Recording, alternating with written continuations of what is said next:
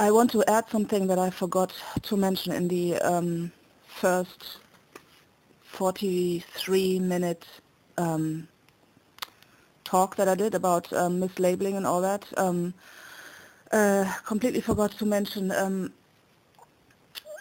just a little addition that I checked the dates now. The Barbcan seminar was in June 2017. My slot, because we were rotated from different areas, so my slot was on the 5th of June 2017. Natasha Ednan-Laperouse died on the 17th July 2016, so it's pretty much almost a full year. A full year after she died, Pret put on this seminar on customer service where they didn't mention anything about, as I explained, about a customer having died, customers having been injured, and nothing about allergen, nothing about labeling.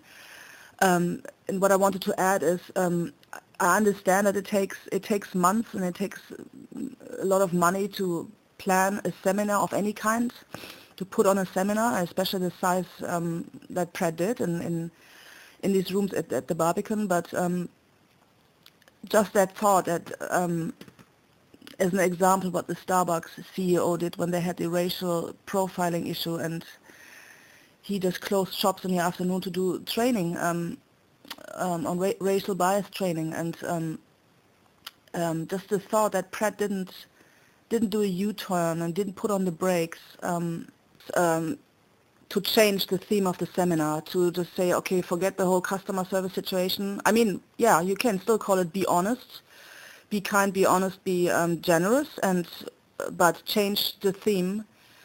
And with the money power Pret had at that time especially, get in some allergen experts, get in some scientists, invite some people who know about this, and do training on allergen, do training on labeling, and so on. But no, they kept the theme of just, like I explained before, like just slime customers and yeah, nothing. I mean, I remember that, and it were only leaders invited, leaders and managers, assistant managers, to then bring back what we, in quotes, what we learned, which was nothing to be honest, what we learned, to bring it back to our shops. And I remember I didn't bring anything back. I just, you know, whatever. Yeah, it was just because we were just taught to do the same, you know. But yeah, Pret had an opportunity. They had the Barbcan, they had the seminar. They could have just easily. They had the money power. They had everything. They had the reputation even. You know, they had the reputation where people would have loved to just say, yeah, we come and speak at your seminar about allergen. Yeah, sure. They could have invited some experts, and but no.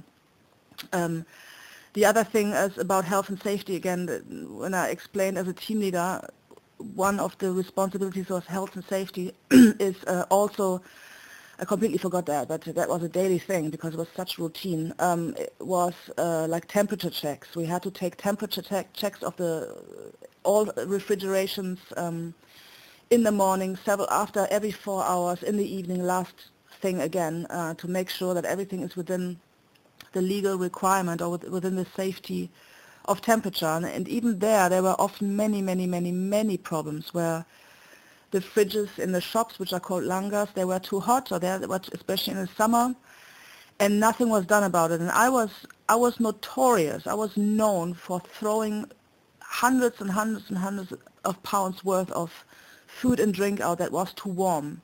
There were certain procedure. For example, you had to take a temperature test of for example, a juice, you know, when the fridges were literally steaming up in the summer because the air conditioning, forget it, they're not cooling down in the summer. The doors are open, the fridges are warming up, especially in the shop. And I was known for, I did the procedure. I'm not going to risk a customer having food poisoning from too warm of a product.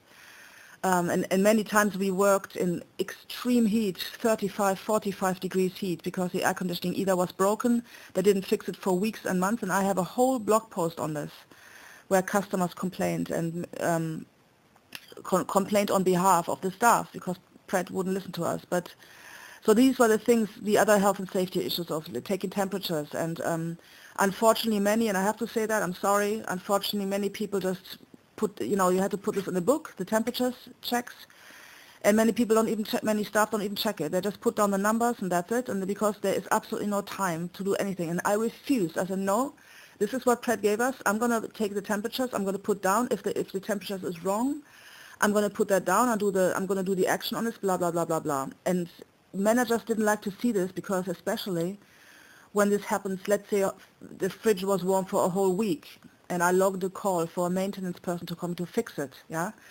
And managers, of course, they couldn't really say anything because I was doing procedure. I was doing the right thing, but that would take time. That would take time away from being on a shop floor doing customer service, and they didn't like to see that. They wanted to, you know, basically be lucky. Let's be lucky and just like keep going. That no, we need to fix this. I took temperature of the products. They are too warm, and according to procedure, I have to waste it. And I've done that a few times. And managers always, they looked at me. They didn't say anything because they couldn't, because I was doing the right thing. And yet we still had good numbers. We still went, I don't know, top shop or what have you. But so that's the other, that was actually very important on health and safety. And the last thing I want to mention about the Starbucks situation that I mentioned in the first talk thing. The $12 million that has cost Starbucks to close for one afternoon to do training, and Pret not closing shops or closing for a period to do full-blown training or a seminar, or use that seminar that they had in June 2017. I got the invite in April, that's why I mixed it up, but they didn't change to do the seminar. Pret, when in 2018, when I started to write my blog, I started to write about Pret in about May 2018, and on the 28th of May, I sent the link to my blog. At the time I called it latenightgirl.org because Clive Schley totally patronized me. It's a long, long story, but he called me at one point late night, his late night girl, which was pretty offensive. It's a long story, which is all over my blog, xpret.org, but on the 28th, so I already been gone from Pret a few months, and my dad died and everything, so I just started to write because I was, on the 28th of May 2018, I sent my blog URL, latenightgirl.org, to an ops manager that I worked with, and I knew that this ops manager can't keep a secret. I did that on purpose because I wanted Pret, because it seemed like no one was finding my blog. I only had like 3 clicks, no clicks in my statistics, or one day I had maybe the maximum 10, or then 5, then 3, then 0, what have you. And I'm thinking, because I was very scared. I thought, okay, once Pret finds that out about the blog that I write publicly, they're going to sue me. But I didn't care. I was fed up. I didn't care. Although I was very scared as well at the same time, but I sent my URL link to an ops manager on the 28th of May 2018, very late in the evening. It was about 10 or 11 o'clock on Facebook. The next morning I wake up on the 29th of May.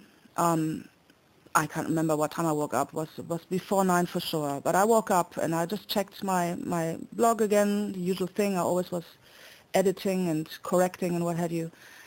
Also checked my statistic, and suddenly, this is in the morning on the 29th of May, my statistics went through the roof. Already hundreds of clicks and visitors, and I literally could see live that people came in and started visiting and clicking on stuff, like you can see on Twitter sometimes when a famous person that just wrote something and has like millions of followers, you can literally live see the clicks and the likes happen as they come in. And I was like in shock. In positive, I was completely, in negative, and I was shocked. Yeah, I thought, uh-oh. So that means Pret, to me that means Pret now knows my website, because I sent it the night before, very late, to an ops manager.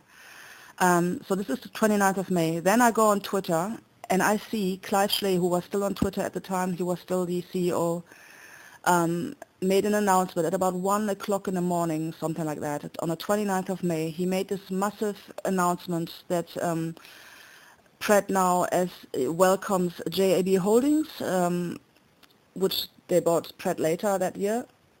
And as a celebration, and you know, the slimy thing that Clive Schley always said, like, and because our people, our employees matter so much, we give everyone £1,000, you know, and all this kind of thing. He made this massive PR announcement. And of course, everyone went bonkers, the press went bonkers. They're like, oh, wow, amazing. Oh, how generous, oh, fun, oh, he's the best CEO. Pret is just so wonderful, blah, blah, blah.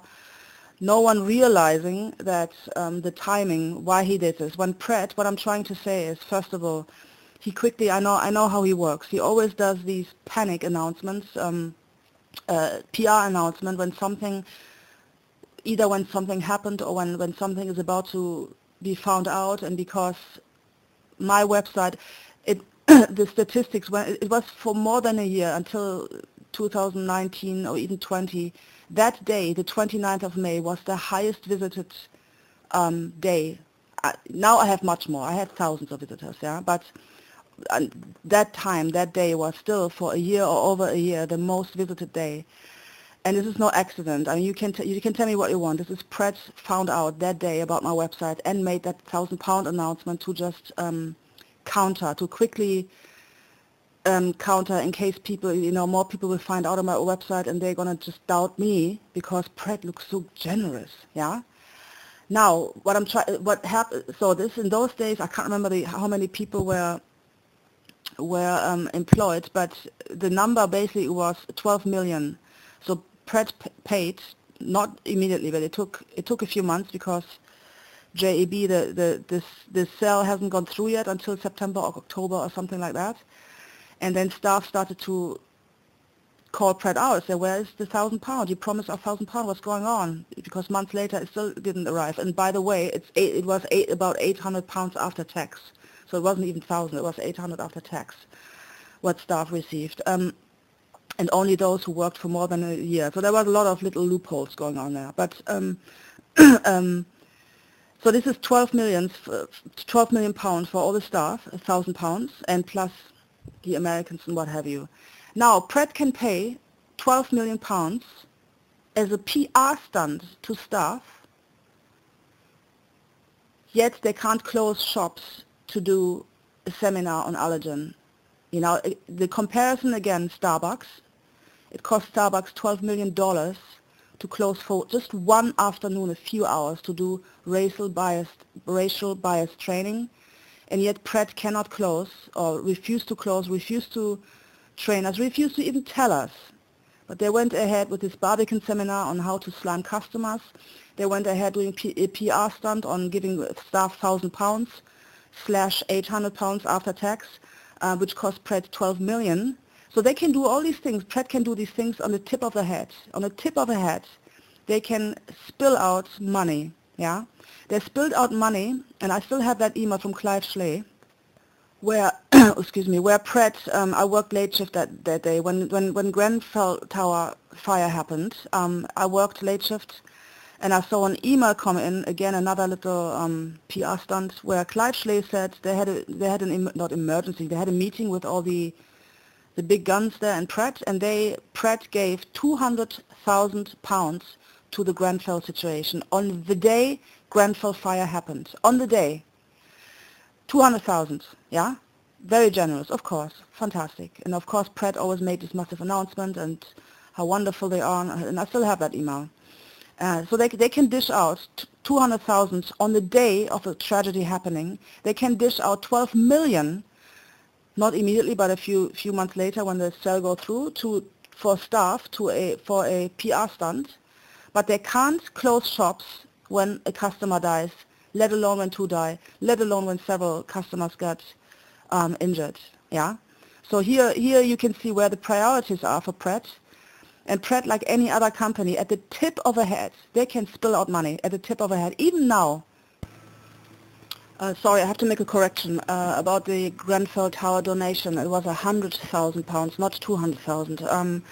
Sorry, I have to start making notes. 100,000 on the day of the Grenfell Tower, not 200,000. Sorry about that. They pretend to be close to ruin or close to bankruptcy. No, they're not. It's just a PR stunt again to worry people or what have you. So I mean, and you know I'm flipping out on Twitter sometimes and stuff, and I have issues. But if people don't want to listen to staff or former staff, then hey, whatever. I put it on a silver platter, the information, and people don't, or journalists just take it and then they don't even give credit. They what have you. I mean, send some other undercover journalists in. How the mislabeling continues, how they still mix up ingredients and what have you. And like I said in the previous, which I put on a podcast now as well and on YouTube, this continuing, and just send someone undercover and just see for yourself. See for yourself. And like I said before, I'm amazed that not more people have died, to be honest, unless it's silent. I don't know. But that's all I wanted to say. So more information, xpret.org. Yeah, thank you for listening.